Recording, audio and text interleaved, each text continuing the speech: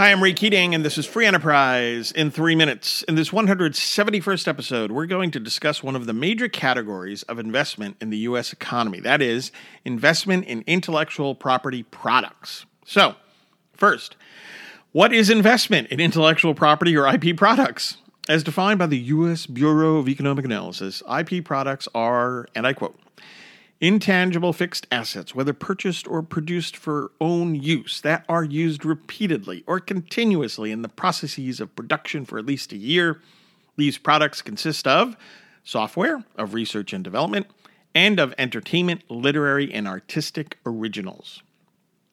Close quote. Okay, why am I talking about this? Well, the U.S. economy has badly underperformed really since 2007. That is for 15 years. We've discussed this before. For example, check out episode 154. But the U.S. also has experienced robust and consistent growth in IP investment. Consider that real investment in intellectual property products has experienced declines in only 3 quarters during the last decade. And over that period, while real U.S. GDP growth averaged only 2.4%, well below the post-World War II average, by the way, real average growth in intellectual property products investment registered 7%. Let's look at matters after 2007. While U.S.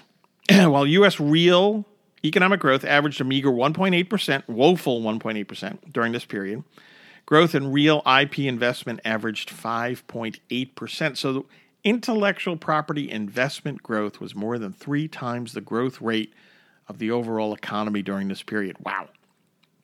Indeed, the U.S. long has been an IP nation. Here's one more comparison to drive home the point. Since 1950, overall U.S. real economic growth averaged 3.3%, while growth in real IP investment averaged 7.2%.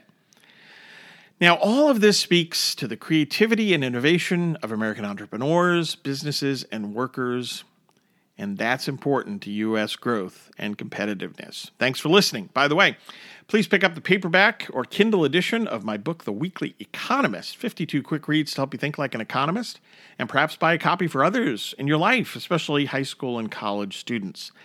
Like and follow us on Facebook at Free Enterprise Economics and on Twitter at Free Enterprise 7, and subscribe to the Free Enterprise in 3 Minutes podcast. Take care, and hey, think more like an economist.